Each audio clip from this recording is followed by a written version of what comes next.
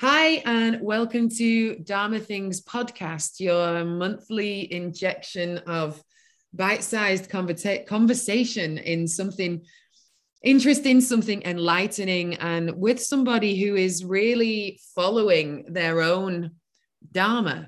And there are very broad definitions of what Dharma may be, but a life path, a life journey, and some kind of calling to do good in the world. So, my name is Ms. And this month I am so happy to be speaking to George Morillo. George is from the hip hop and graffiti, how do we call it? Royalty in New York, really. He is a master of graffiti and a hip hop revolutionary, quite a tongue twister. George SEN1, how are you? I'm fine, and thank you for having me on your show. This is amazing. Thank you for that introduction. I appreciate it.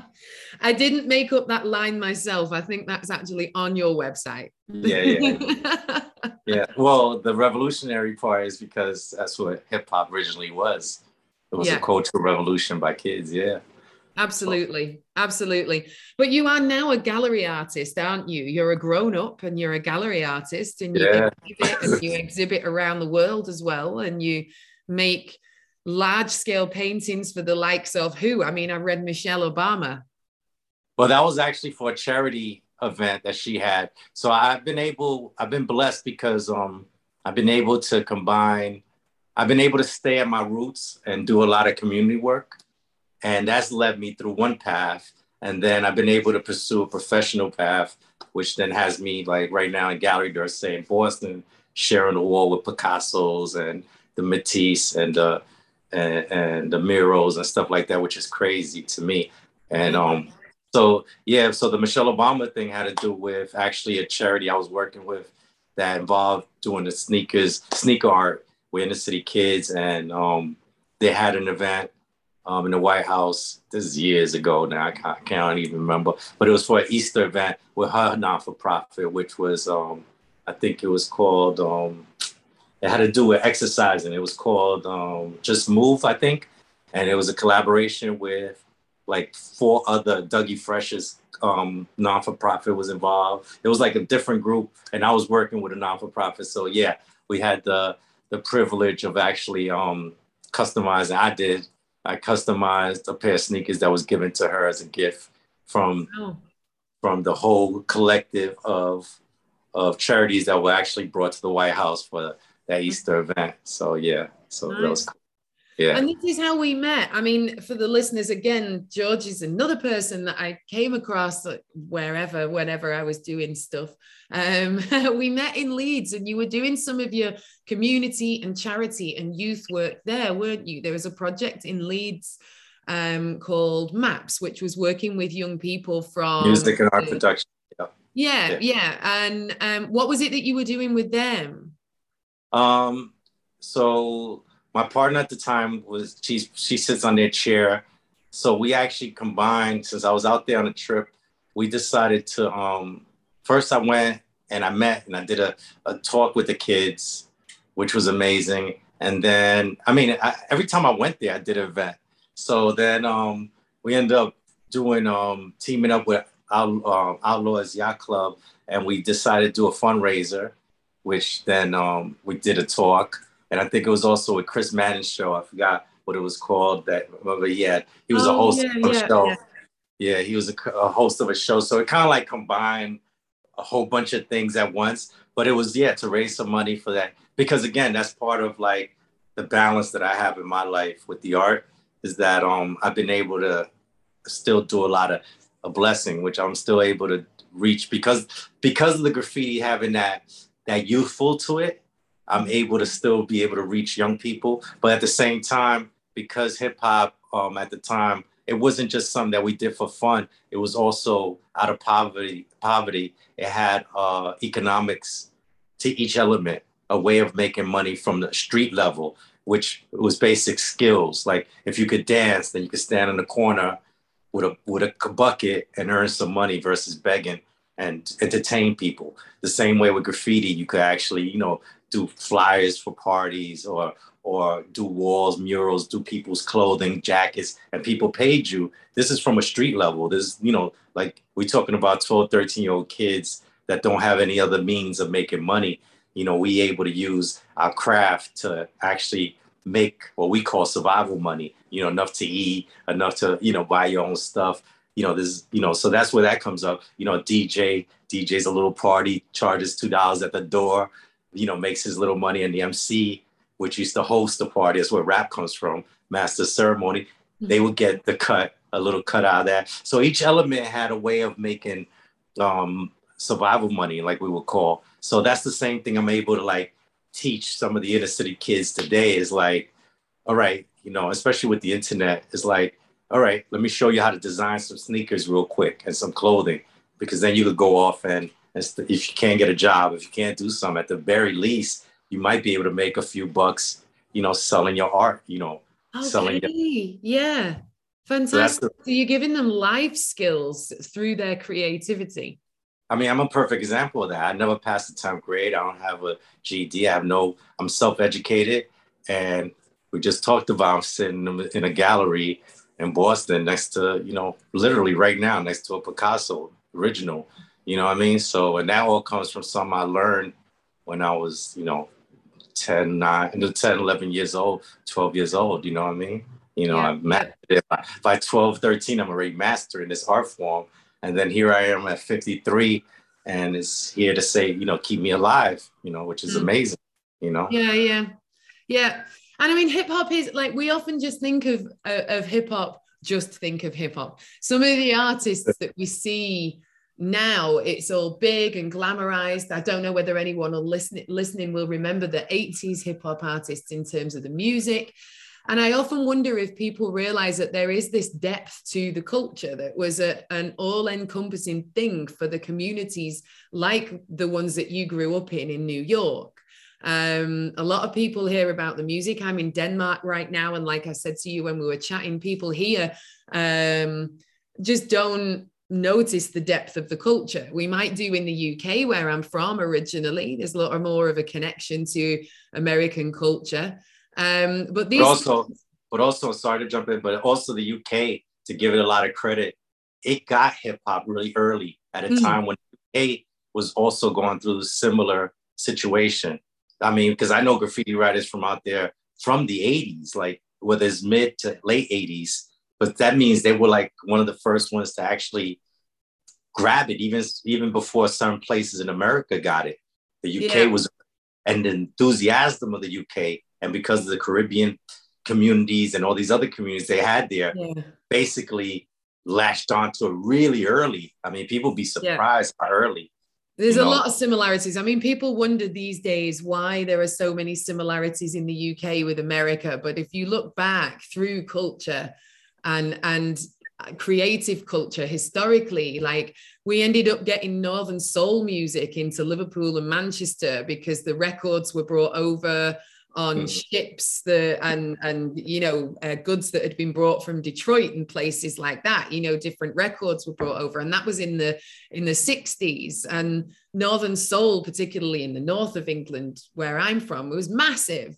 And still is to a lot of people. I mean, God, I've seen some photos recently on the British Culture Archive of some of the Wigan casino nights that just looked crazy. Incredible. And then I think there was also an exchange coming here as well. I mean, you take an artist like, let's say, Slick Rick, for instance. You know what I mean? He came from the UK and settled in the Bronx. And, you know, I was listening to him before he made his records. We was listening to him and Dougie Fresh doing party jams. And he had his style. So, you know, and he had that British accent, you know, that he brought along with him. And that kind of like also gave him the edge that he had in the storytelling. So, you know, in a way, like, you know, hip hop actually was amazing because whatever it gave out actually would come back. The energy, it was a weird situation at the time. I guess that happens when anything is new, you know, in a way, you know?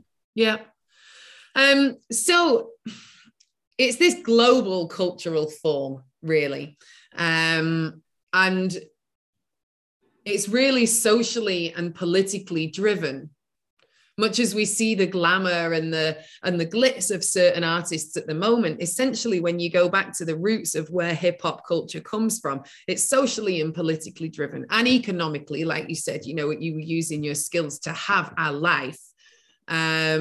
So it changed your life. What was it like growing up in New York in the 80s? We always see these cool music videos and stuff, and I often wonder whether people really get what like Grandmaster Flash's song was actually about. You know, do people really overlook that point? But there were things before that. There was a lot of stuff before that in the 70s, and a lot of stuff surrounding that kind of cool looking funk guy on the music video. What was it really like in New York in the 80s?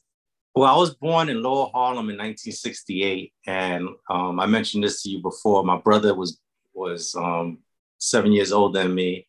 We had two different fathers because both our fathers abandoned the situation from childbirth, from birth. So he wasn't raised. He was really raised by a strong Caribbean mother with other Caribbean aunts and other neighbors, and it was mostly women, and the women were tough because New York was.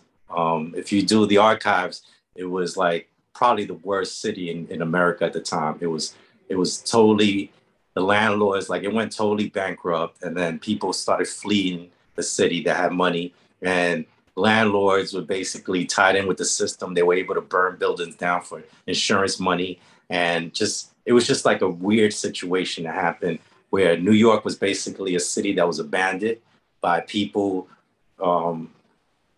I always say like the regular working people, right? So you had a place like Harlem that first had its, in the 50s, the Harlem Renaissance and all that stuff, and the 40s and all that other stuff, where it was really a beautiful, expensive place and entertainers, and it was a lot of money, and it was like Black Wall Street. Then to have like Vietnam Wars, and then having heroin flood the city, and again, the economy dropping. And so you went through this situation where prior to me being born, like the city peaking beautifully and then collapsing almost overnight, and people leaving, and the pollution. I mean, we couldn't even see the clouds when we was kids. They used to call, I mean, if you look it up, it was called the Rotten Apple. I mean, the cities were covered in garbage, rubble, buildings were just burnt down.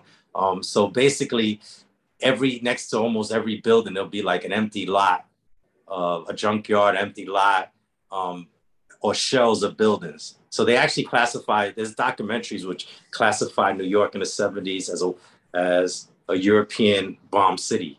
You know what I mean? They classify it as being like a city that's been through war, which was, and you can see it through the Basquiat films, documentary, you see it. I mean, it's all out there. All you got to do is Google New York in the 70s. So that's how it was. There was like no opportunities. There was a lot of crime, but not like the crime today. Like it wasn't like, there wasn't people just like when the Son of Sam happened and he was like a serial shooter, that was like a big thing. So there wasn't a lot of shooting. It was more of like survival crimes. Like anywhere you went, it was almost like being in a jungle. Like if an animal senses another animal is weaker or it can't fight back, it's gonna attack. So at that time, that's how we was. We was like, the people were like animals in a jungle. So even the women, even the older women, no matter what, were on their highest alert so that they wouldn't become victims, because that was your first line of defense, that you look somebody in the eye and you let them know, even if they were stronger than you, it's going to be a fight. You know, you're not just going to do what you want to me. So that was the intensity in the city. I'm getting goosebumps thinking about it. So like, and then there was stray dogs running around. I mean, this place was like, I mean, it is like something you can't even imagine, really. Like to see this New York like today, and then to imagine it how it was. But there'd be like packs of stray dogs in the street. So at night, you know, you basically get surrounded by these dogs that come to attack you. And I can remember my mother holding me and saying she had this prayer that she had from the Caribbean, where she would like say it to the animals, like in a dominant way, to make them stop in their tracks and then back them up.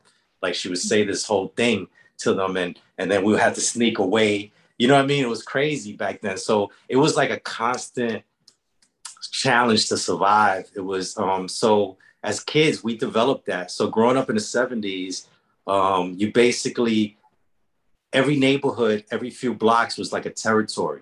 And you couldn't really go into other territories. And then there was areas that were like more, like if you had Broadway where it was more commercial, then people could basically move up and down in there. But once you start going up to the other streets, the side streets, those become neighborhoods. And if you walked in there, you was quickly recognized as not being from there. And you was basically challenged and even attacked or chased out. And then it was also literally just a few blocks of houses. Yeah, You and then there was also in a pretty small space then. Yeah, and then there was some that had bigger spaces. It would depend, and then those that have big, powerful gangs that would control it. But that started from people of color migrating to these areas and white neighborhoods not wanting us in there. Mm-hmm. So you can see movies like Bronx Tale and all those. They set barriers where white neighborhoods, if you came in, you was getting beat up and chased out. They didn't want you there. So we eventually did that. You know what I mean? But we did it in a scale where it wasn't basically race. It was based on, you live here, you welcome. You know, you a family member or somebody lives here. So basically for you to be going in and out of a neighborhood, in order for you to get a pass to do that, people had to see you with like some relative or somebody or hanging out with somebody, and then they'll approach you. Yo, who's that? Oh, this is my cousin. Boom, boom. You know what I mean? So the gangs, so the original gangs were these outlaw gangs. They looked like Hell's Angels, and the city was covered in them. So in my neighborhood, we had the Sandmans, which later on will become what I eventually became a member of, which is La Familia, La West Side Familia. But they were more like a mafia, though. They wasn't like the gangs that people know today. They were organized crime families that date back and dealt with things, but they were outlaws. They were really rebellious. Like the law didn't apply to them. No rules applied to them. But remember, we live in a city where there was no rules. Like basically you governed yourself. And then the police wasn't really like there for us at all. They were there like to come and like, first of all, that they were corrupt. They were the ones involved with the Italian mafia, the Irish mafia, the Jewish mafia. So they were involved with like organizing like the drug trades and stuff.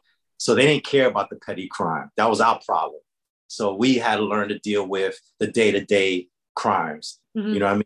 So you didn't call the cops. So that's where that whole thing originally came from, of not trusting the police. It wasn't that, oh, we don't want the police or they're abusive. No, it was originally there was just no relationship. And when they came into the neighborhood, they were seen as the enemies from the community. So the community basically dealt with everything.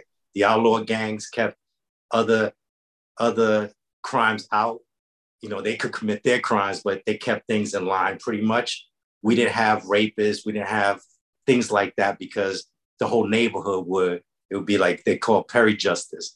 You know, they'll take it, they'll handle it. It'll be like a third world where they'll end up beating somebody to death or whatever in the streets, and everybody just go home and the cops would come, you know, what happened? Nobody say nothing. Just pick up the body and leave. You know what I mean? Right. So it was a different, it was like a no man's land. And then out of that, being kids, we learned to just come together amongst ourselves and protect ourselves. So that's how the culture originally starts. It starts where people don't understand that hip hop really started, which is I was listening to what you were saying, and it's crazy because what a lot of people don't understand today when they see the new generation, and it's not all, but the main new generation is making a lot of money in America, are killing each other. They actually like these gang wars, like they representing Bloods, Crips and stuff like that, and different sets, and they using the rap thing on the internet to fight wars and kill each other, right? And this is happening like on a weekly basis or daily basis, we could almost say at this point, right? The crazy thing is that, well, a lot of these young people, because they don't know the history, hip hop actually originates from the outlaw gangs. The elements originate from the outlaw gangs that were actually trying to come together and bring peace amongst and find another solution to warring. So that's why every element battles each other as a competition. So that you had an option of not having to fight and have that same energy and intensity of combat without ever touching the opponent. But yet, if you won, you had that ultimate respect in your community as a champion. You know what I mean? Yeah. Like just as if you beat the person down, but you did it with your Yeah. dance. If you ever see the MC battles, any videos of old MC battles, the intensity in the rooms, those things is just so passionate. And I've often wondered why that is. But that's what it was. It was an alternative so that we could go into battle, combat. All the elements are like that. That's why they're competitive. All of them, breakdance and all that. And you get into that mental arena of a fight. And that's why uprocking, part of breakdancing, they mimic gang fights. Like they stabbing each other. They block it. They blocking the moves, and they move in because they imitating the fight. So that's how incredible like real hip hop is. Like if people understood the foundation, it would actually solve the world's problems. But because it got corrupted, it became so civilized from an uncivilized place. A bunch of uncivilized kids came up with this idea and this influence and made it happen that it was way too civilized for this world. And look how the world corrupted it again now. Like now it's all physical, right? Like forget about the skills. If you battle somebody and they insult you, you punch them in the face or meet them outside and shoot them. You know what I mean? It became barbaric again from a situation where it was barbaric, and we was able to elevate it to probably the highest state of human consciousness, you know, through skills and talent. So how does I was going to ask you about that. How does that make you feel to see that? Because I mean, it's that for a long time now, I mean, like when there was the rise of Tupac and Notorious B.I.G. and things like that, there was much more of an advocacy of gun violence. And like you said, this warring between the gangs. How does, like, after going through what you went through and what your brother went through and your family living on the streets, seeing the gangs coming together to create this unity in the communities, how does it make you feel to see that now? That's a good question, because I you know, because I have kids and stuff that are now in their mid to later 20s, and they got caught up with a lot of the 2000 hip hop and stuff. And I couldn't stand the frequency. I couldn't understand. I kind of like pretty much hated the way the rap industry went. And I was in an industry in the 90s, but reflecting, right? And even speaking to my brother, I end up having to like face some responsibility in that, you know, like, because when I got involved, like hip hop, see what people don't understand, like hip hop wasn't just an idea that just came to somebody and say, hey, I'm gonna create hip hop. No, it was an evolution of things that have been happening in New York for a long time. And I love that Grandmaster Caz, he says, and he's one of the founding MCs, right? He says always, hip hop never created anything. It just recreated everything, right? So that's what's amazing about it. And I think that's why it has a worldwide appeal, because of the fact that we as kids that had nothing, all we had was what was out there. So you take a record player that your family had, you know, and then you start messing with it as an instrument, because you didn't have instruments, you know what I mean? You have these park jams in the street and you steal electricity, because we had no place to go and do a club and have a party, you know, so we did it in abandoned buildings and basements and in the park, you know what I mean? You made your own markers, you know, out of deodorant, you know, empty roll-on deodorant bottles, and you stole the eraser from school, and you got some ink, whether it was like soaking some copy paper and alcohol, and made your own ink, and then go out and write. So early on, and then MCing, you didn't need nothing. You sit there with your friends at school, they banging on a table or in a park, and they make a beat, and you just rapping, you know, and that's why it came out rapping, because it was like, you talking, rapping is talking. But so it really was like a really poverty thing where we just created from whatever we had. So, but my generation was a harder generation. And I think that's why mentally I'm really, like, I have a lot of issues. Like when I speak to my brother, his generation he comes out more of a hippie era, pre-hip hop. Okay. So even the graffiti writers were like, they didn't have the competition we had, and they wasn't under the scrutiny of society yet. So they have free range. They have peace. They could go to a train yard. And while in my generation, Koch had closed all the train yards. So we had to fight basically for the smaller ones underground. The mayor of New York at the time. Yeah, Mayor Koch. So when my brother was around, they didn't have that. Like graffiti was so early, nobody paid it no mind. You know, the city, you could go, the cops wasn't really after you. You know, with us, the cops would beat you and do things to you and put ink on your face or spray paint on your face and smack you up or do whatever they wanted to just to intimidate you. They didn't really have that.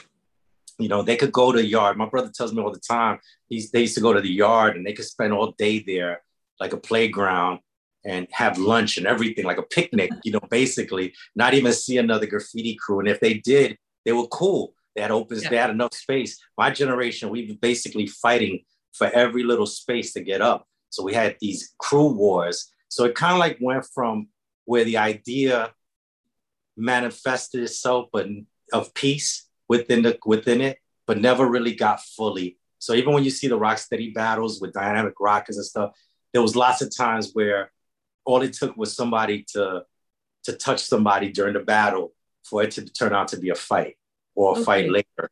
So yeah, it did curve a lot of the violence for us, but it didn't really, like for my generation, it couldn't really heal what we was dealing with. So the violence still came with us. And then soon after that, the drugs got flooded the neighborhood. So as soon as like hip hop began to get known a little bit, all of a sudden we got hit with, for the first time, the drugs was reaching the young kids. Because prior to that, it was only the adults in the neighborhood, and it would be one or two kingpins, and they control the drug trade. So young people, if you was they control who's going to be involved with it. Like you couldn't just go and say, I'm going to sell drugs. No, that was not an option. Like, you know, it wasn't happening. You know what I mean? Like, so for us, you know, my generation becomes the generation where I'm becoming 14, 15 years old. And all of a sudden we getting, you know, 10, 20 kilos of cocaine coming, you know, and guns that we never seen before. And we able now to go, yo, we're going to make $2,000 off for this kilo, you know, $1,000 here. And we're talking about in the 80s where that's like, you know, amazing. You don't have to stand in the corner. You don't have to do any of this. You just like, you know, this person that you know got, you know, 10, 20 kilos of coke. And it's like, yo, you know, somebody that wants it? Here, this is the price.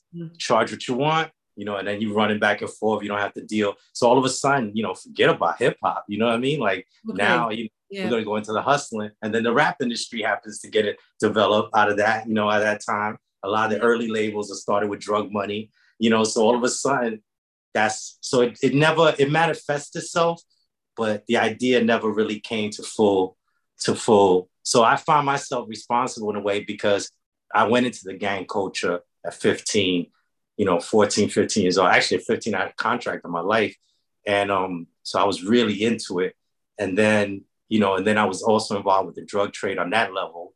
And then, you know, and then I got into the industry in the 90s, the music industry. So, you know, in a way, like I criticized the younger people so much, but then I reflected on myself and said, wait a minute, you know, you played a part in this as well. You know what I'm saying? Like, you know, we all did, you know what I mean? So it's a hard pill to swallow because a lot of the pioneers that I grew up with, they would eventually succumb to crack and AIDS and stuff. They became victims of stuff that, you know, the game that we played, we didn't like, you know, get to fulfill that dream that we had as young, you know, the idea. But it's still, the idea is still there.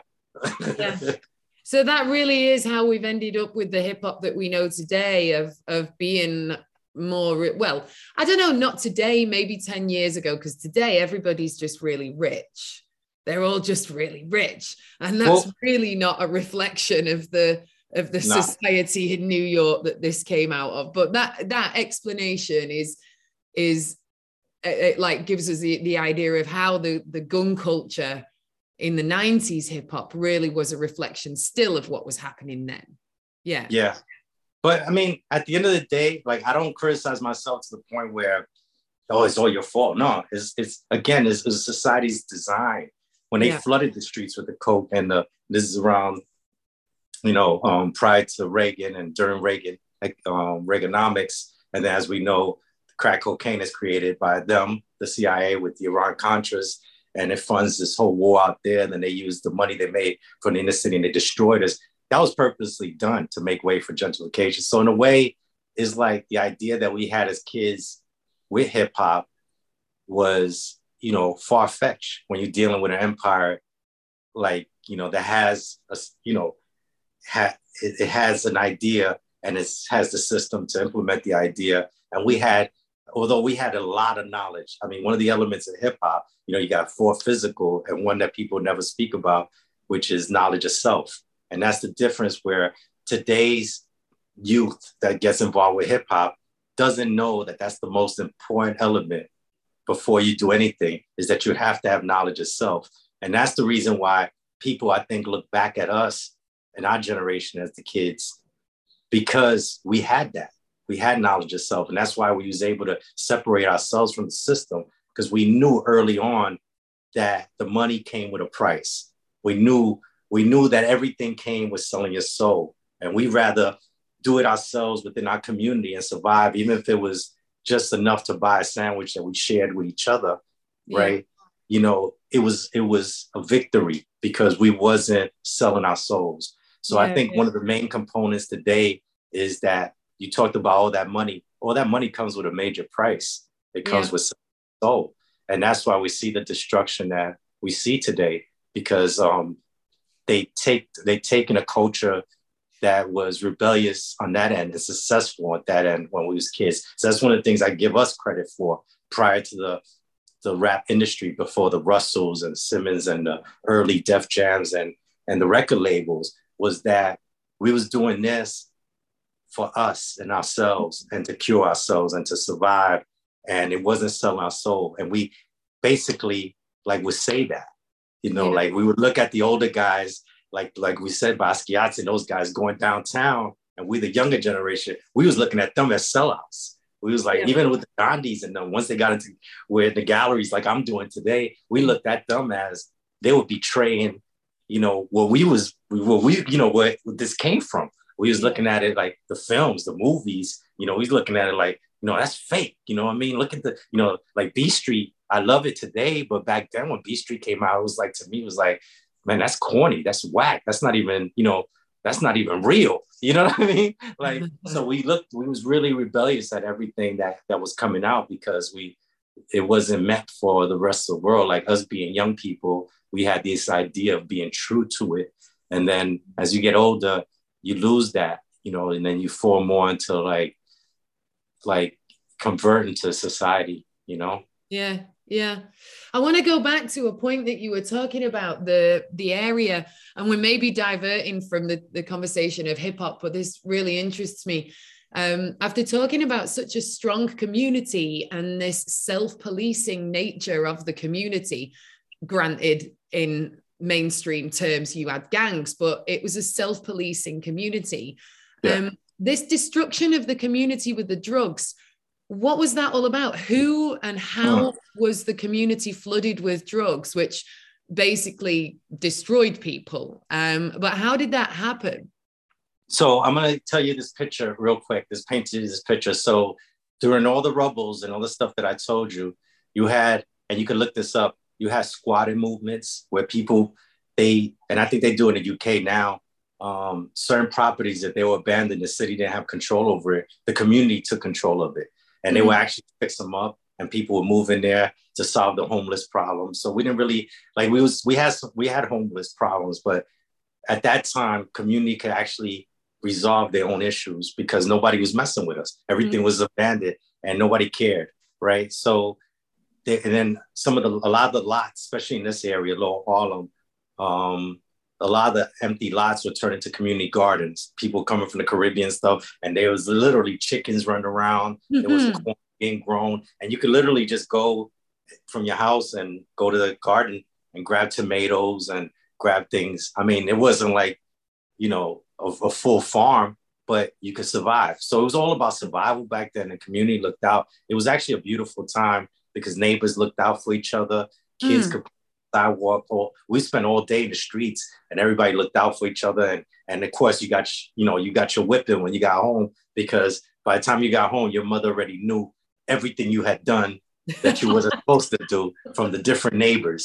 So it was a really unique system where people yelled from window to window. There was whistling systems where people communicated with whistles, like even the gangs, you could throw up certain whistles and you knew if something dangerous was happening, or if it was just like, I'm here, letting people know where you at, Wow. So there was like, okay. yeah, it was really indigenous in a way, of a kind of like a real beautiful way of living. And even though it was poverty, there was still, it's hard to explain, but there was like a security, and it could be hard, but you was never really alone. And sometimes that became, as you got older, that became like something you wish you could be like left alone. But later on now, I appreciate that looking back, because it was like you walked out of your apartment. It was like your apartment was just your bedroom. And when you walked outside, the streets was your living room. Like everybody knew each other, whether you got along or not. You could fight each other. There was people just didn't like. There was bullies and stuff, and you just fought it out. But everybody pretty much knew everybody, knew everybody's business, knew everybody's relatives, knew everything. Yeah. Like your business was out there. So it was a different time. So we took care of each other like that. And then what happened was, drugs wasn't really big because of the younger people knew the effects of heroin. And a lot of the older guys, as bad as they were, they would keep you away. Like the dealers wasn't like trying to prey on young kids. No, it was the opposite. Like they'll fuck you up they'll beat you up for sorry about that. They'll beat you up for getting yourself involved. And then there were certain dealers that will actually recruit their nephews and stuff to do deliveries or whatever. But it wasn't somewhere people were targeting you. If anything, people were trying to protect you. So like for me, for instance, I didn't really have like cousins and families like other people had, that looked out for them. So I was blessed enough that there was a lot of, considered killers, murderers from the 70s. Like there were hitmen that the mob would use from our community. And they were actually really good people. So it's weird to say that these are killers, that were being contracted to kill people by the mob. And then they'll be like your big brother on the block. Like they'll see you and they'll make sure you was all right.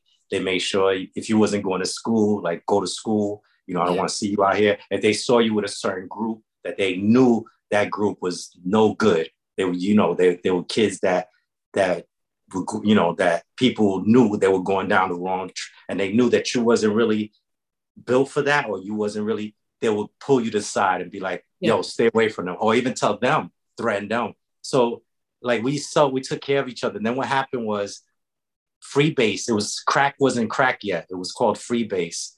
And it came in, and the way it snuck in, because I almost got addicted I probably was like 11, 12 years old, I think, when I first smoked it. And so we used to smoke weed out of bongs, so that's how Freebase was. Freebase, you had to put in a glass jar with water and then smoke the cocaine. So when we first, and remember, this has never been done. So it's like something brand new. So you don't know the effects. You don't know. We're just surviving. We'll smoke a joint together, all of us. Like we would just, we'll take tabs of mescalines and we'll break it in half in school and share it. Like we was like little like rats basically that shared food. So if one kid came out with something, say, hey, try this, or he had a 40, beer, and you 10, 11 years old, 12 years old, you guys all shared the beer. You know what I mean? It's just the way it was. One cigarette, if a kid was smoking, if you wanted to smoke, it passed around. So that's how it was. So that's how the system actually was able to get us on such a big scale, was the fact that we were so communal that once it entered, it spread like a wildfire. So freebasing, it started with freebasing, and that started grab people like immediately, like your first hit, addicted, boom. So the sad thing was that, again, all it took is for one person in the crew to learn this from somebody else, come to the crew, light up, and everybody tries it, and then the whole crew is addicted. Okay. So and this is something that's happening with you and your little crew together, and the bigger guys that have been controlling you and keeping you out of their business. didn't know that you were doing it. Well, it started with This them, wasn't actually. their business. No, it started breaking them down first. It started breaking down the older guys first because they were our influences and the older women. So because see, the thing was back then you had a coke culture, but the coke culture was like a discotheque, get dressed, get fly. It was like an older thing, and it was a beautiful thing. It was like a money thing. It was like classy. The people would get dressed up nice back then, even if you was poor. To go to a bar, to a discotheque, you seen like Studio 54, and they would dress up in these dresses and these outfits, and they really made themselves up. So coke was like a part of that. So you looked at coke like it was just out of our league and out of our touch. It was more of an adult thing, but it was like a clean adult thing. It wasn't like a dirty drug at all. It was like a sophisticated nightclub, going out, people dressing up and being happy. And then, then dealers and people will have these little coke bottles hanging on their, on their thing, and they'll have these coke spoons, and they have a long fingernail, like you knew who would sniff and stuff. But they were always clean and nice because it was like a money drug. It wasn't like an epidemic. But when freebase came in, that was different. That hit like the streets more. Like instead of going like to the nightclubs, that was like boom, it hit the streets like rat poison. And like I said, once you smoked it, like just one hit, you was hooked. Like me, for instance, I'll tell you my story. So an older member of a gang, and he's just a couple of years older, but back then it was a big difference. He's dead now from crack. Actually, he smoked from then on. He never stopped to the day he died recently, a few years back. So that shows you the addiction. So talking about from early, maybe 1970, like by 1981 or something, 80 or something. Yeah, he came. He was an older dude he was into martial arts. He was well built. He used to flex out his wings. He was like into fighting. He was a womanizer, a young womanizer, really good looking dude. Lou Rock is his name. And he came and he was already, I don't know how he got involved with it, but he came with the little bong and then passed it around. I hit it. And like I said, I was maybe like 11, 12 years old. And it was like, it was an incredible feeling. It was crazy. Like I still remember it today. Like everything opened up. You felt like God, like a Superman. Like it was like an incredible feeling so I ran outside and I was just like, cause you had to get out. You couldn't stay wherever you was at. You couldn't stay there. You had to like get out because you could feel like all the senses and the world. Like you could feel like you could fly. Like it was crazy. So I get on the streets and literally like 10, 15 minutes later, the high leaves you. And then you're going from this like invincible feeling, like, and you're feeling everything to all of a sudden, nothing. Like you go from feeling like a god to like nothing. And then right away, I called my mother on a payphone collect because we didn't have money back then. It was like a dime for the phone booth. And even a dime was like, that's a bag of candy. You know what I mean? Like that. And I called collect, and that was an ass whipping already because my mom's picked up the phone. It was collect. And when she heard that collect thing, forget it. They lose their mind because that was expensive for them. And then I said to her, Mom, I need $5. And then she was like, what? $5? What you want $5? Yo, get upstairs. You're gonna get it. And that basically saved me. I'm gonna be honest with you. I got so scared that I realized what I was doing. I hung up the phone and I knew that I was gonna get the beating when I got upstairs, and I did. I got a beating. But you know what? That taught me. I was just like, wow, I'm never touching that again. And sure enough, I watched maybe almost 90% of the community get addicted. I saw kids' mothers that used to feed us and were really classy women having sex in the staircase with 10 little boys just to get high.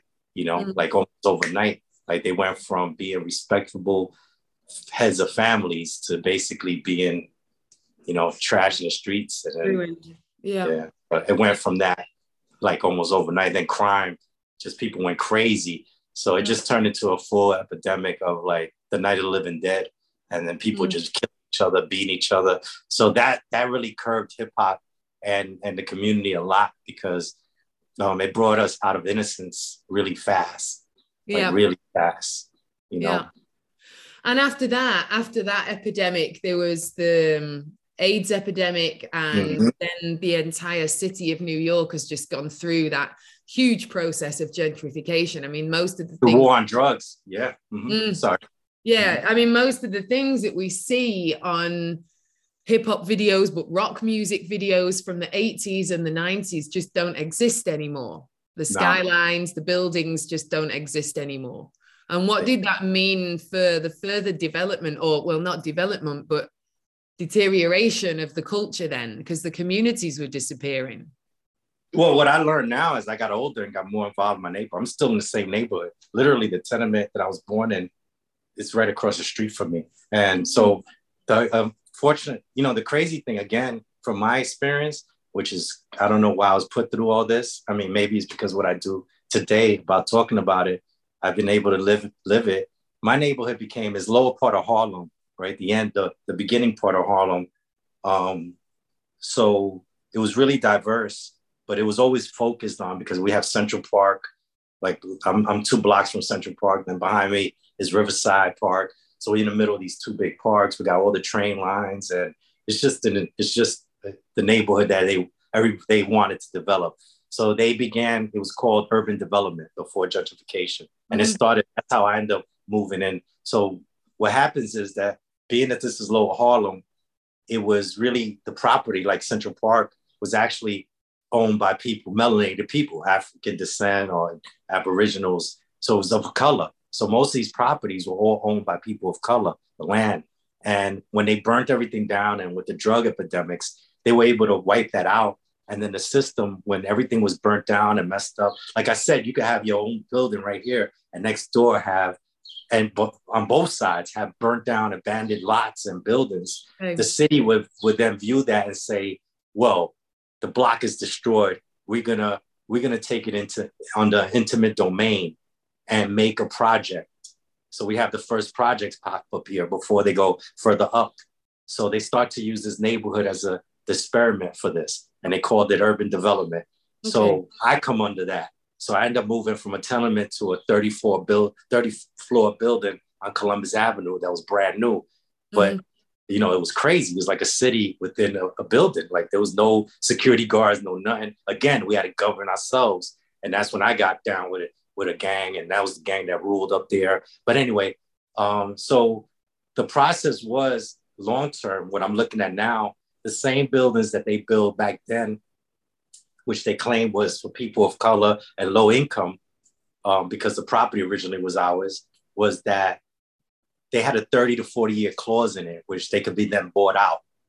So it was basically designed to take, at the end of the road, at the end of me living this long, 53 years, and watching the whole process since I was a little, kid and living through it, it was just a big scheme, a scam to take the land away from the original people and the people of color. So what they did was they developed this, and then they used taxpayer money to build these things. So it's a big scam. So then, because then what happens is 30, 40 years later, after all the drug epidemics, and they run these neighborhoods to the point where the people that did survive it are so traumatized, they don't want to live here no more. And on top of that, they're being pushed out. They're being told they're going to have to move and being bought out, given 10, 20,000. And they fleeing because they think they're going to lose it anyway. A lot of people didn't know that they had the power of their leases protecting them. So they gave that power up because they were told by lawyers, powerful lawyers in the building, political people come visit and say, hey, take this money and move out because we're going to take your apartment anyway.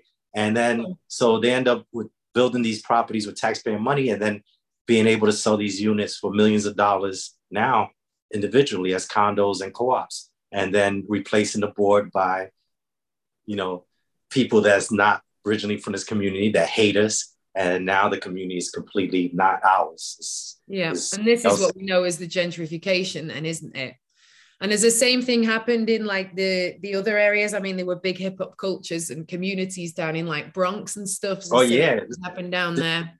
This has been a process. They going, like right now, Harlem 125th Street is actually in mid-process of already what this neighborhood is fully gentrified. Like I'm I'm a minority now, which is crazy because we lose the majority, which also drives me crazy because I get treated. I have to be on my P's and Q's. Just even walking my dog, there's not an incident where I go through something every single day. Like it's outrageous, but Harlem, like 125th Street was known as Black Harlem. It's actually so gentrified, going through the gentrification right now, and all you have really, like, you no longer have that class. You have a poor class, which is now people of color, or there's some Caucasians that are actually drug addicted or mentally ill.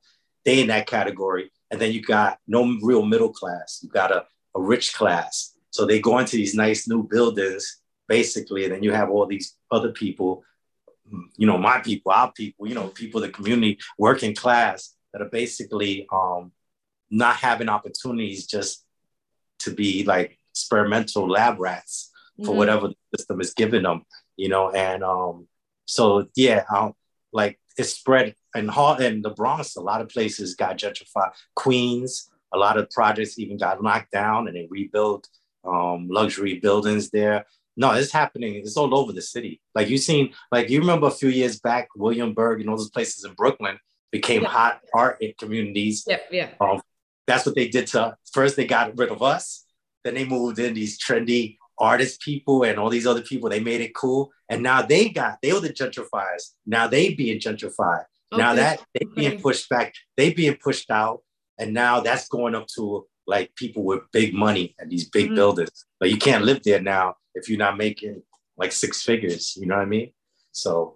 And at the same time, the culture that we started talking about, which came out of these places, is being completely like commodified and appropriated. And, there's sort of creation of different roles and commercialization of it. And just to maybe reflect to the people that are listening why I wanted to really talk to George and his experience, because this subject of commodification and appropriation is something that comes up in the yoga world a lot.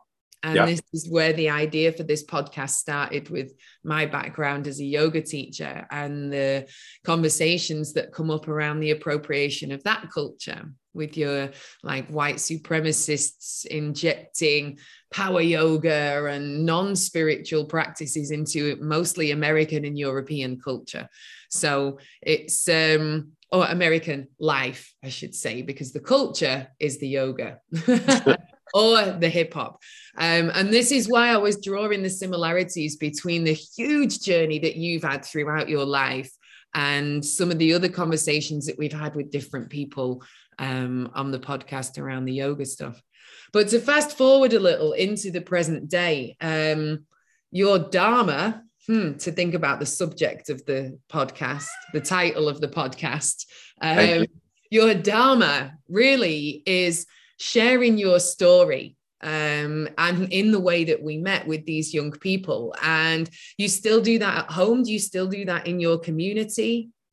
Because of COVID, it kind of like, I do actually, but not as much, because the neighborhood doesn't have those kids anymore. You know what I mean? That would need this. So if anything, like you said, it'll be if I get approached, which I don't really want to do, I don't really do it, because I'm not to say I'm financially stable, but I have my career going where I make my money. So I don't need to do stuff, but I'll get like asked to do things like bar mitzvahs and stuff like that, where it's not really to help a kid, it's really to be an entertainment for some event. Okay.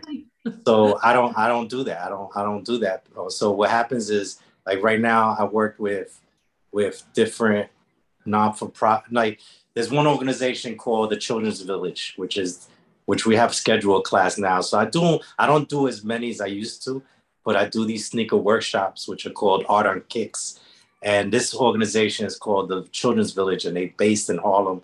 And they're a foundation where young teens, mostly Bloods and Crips, because they get caught up in further in the Bronx and uptown on 150th in Harlem and those areas, the Polo Grounds, they get caught up, and this program is an alternative for them not to go to Rikers Island Okay. So the system puts them through this organization, and they have to go to classes and go to after school programs, and they monitor them. So they hired me. My friend actually I grew up with, who was a breakdancer, Stone Jackson, which we known each other since before it was breakdancing, when it was just up rock and floor rock. And him and his brother I used to watch them in the schoolyard. And anyway, he's the director. So we actually have a class scheduled. We just spoke about it like literally 2 weeks. So it's funny, 2 weeks ago. So we scheduling something now. So I do these sneaker programs with them, and I teach them how to design these sneakers with spray paint and stuff and stencils. And then, and then they go on, they can't believe that they've done this, what they've done. And then I teach them the economics of it, of saying to them, hey, look, you spend time on social media, probably just talking junk or looking at stupid videos. You actually have some really powerful tool that you could actually manipulate and make and be independent and make money. So here goes a little tool. You could do this, they learn on the sneakers, but I explained to them the same technique. You could do it on a shirt. You could do it on clothing, and you have this platform where even if you start to build up, getting a custom, from a friend or this and that, you could turn into actually a nice business, at least for now, to keep you out of, selling drugs in the street, So I still work with that, with that. That's one organization. The other one was, because of the pandemic, I haven't done them. It was a couple of them, but I don't even think they exist anymore. They got their funding cut. But that one's the main one, the Children's Village is called. They're pretty big. They're pretty big. They actually have a lockup facilities where I've gone to, that they have where it's like a facilities, like a little prison up in Dodge Ferry. And I went to teach these kids. And you know what's crazy? I'll just touch on this story real quick, just to show you how crazy this is. When you do stuff like this, how you can't predict what happens. The last time I went up and they took me to teach, and it was basically like maybe two or three boys, but they were brawling, they've been locked up, they've been in Rikers Island, they like little men, and they tough, and they can't be in the regular program. They got them locked up, but they're locked up is like big. It's not even like a prison, but they locked up. So there's a fence around it. It's not like a full prison. So I went and met up with them. And it turned out that one of the kids, we're doing it. He's like, you taught me before. I went to one of your programs when I used to teach at a Beacon program when they were really little. He actually was a student of mine at one of the Beacon programs. And now he's like this teenage gang member who's all full of muscles and stuff. And so it was kind of sad in a way, but then in a way it wasn't, because he was so excited and happy and felt so comfortable with me. You know what I mean? So it was it's weird when you go through those type of situations, Yeah. So I had to share that with you. It's just it's kind of nice to know that despite what he's been through, he's still around, I guess. Yeah, and then to see that smile on his face, like, I guess being what he was going through and what he'd been through and having to be this tough guy, because I taught him when he was so young, the same thing. He was actually excited to do the sneakers again, because it probably brought him back some nice youth memories when he was still at home, wasn't in the gangs yet. You know what I mean? So I saw it in him, like, weird, Did you ever think, you've had such a crazy life, and like you said, there must be even more moments than you've mentioned where you've been on the edge of falling into something life-threatening. No, you've been in life-threatening situations, but things that have actually ended your life, you've been on the edge of those things and come back from that, like the drug taking, having the wanted posters. For anyone that's listening, wanted posters was still a thing in New York not that long ago. Having a contract out on you. Do you ever look at things like that and just think, shit, oh my God, how do you feel about your life to where you are now being exhibited next to Picasso? I think it's funny you say that, because I actually had a rough night last night. So actually this podcast might be something that I actually needed. So the universe works in amazing ways. So I'm I'm grateful to you a lot. You wouldn't know how much. I actually like, it's hard to explain because it's something that I lived with all my life. It's now that I'm not experiencing so much life-threatening stuff that I feel weird. I feel out of my element. I think because I jumped into gangs really early, real gangs, mafia type gangs, not even like the Bloods and Crips stuff these kids are involved with. No, I was in some real serious stuff. Like I said, contracts, like real contracts being paid off to adults to live for you, to kill you. I mean, and then, you know, those people being killed later on. And, you know, it was crazy. And I went through years of that stuff. I quit Fed case. I've been to trial on, you know, I got acquitted on a Fed case in 2002, was probably the last case. I had another case where I was looking at 20 years to life that I beat. I have a total about 6 cases that I beat that would have took me out of the streets. So the weird thing is, it's a life like that. You can't really heal from, and you can't really change like those instincts that you develop. I don't know if that makes sense. You develop a certain instincts, and sometimes they might be wrong. A lot has to do with trusting people.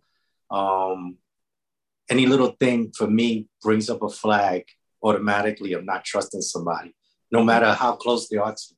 So it destroys a lot of my relationships because of the survival mechanism that's embedded in me.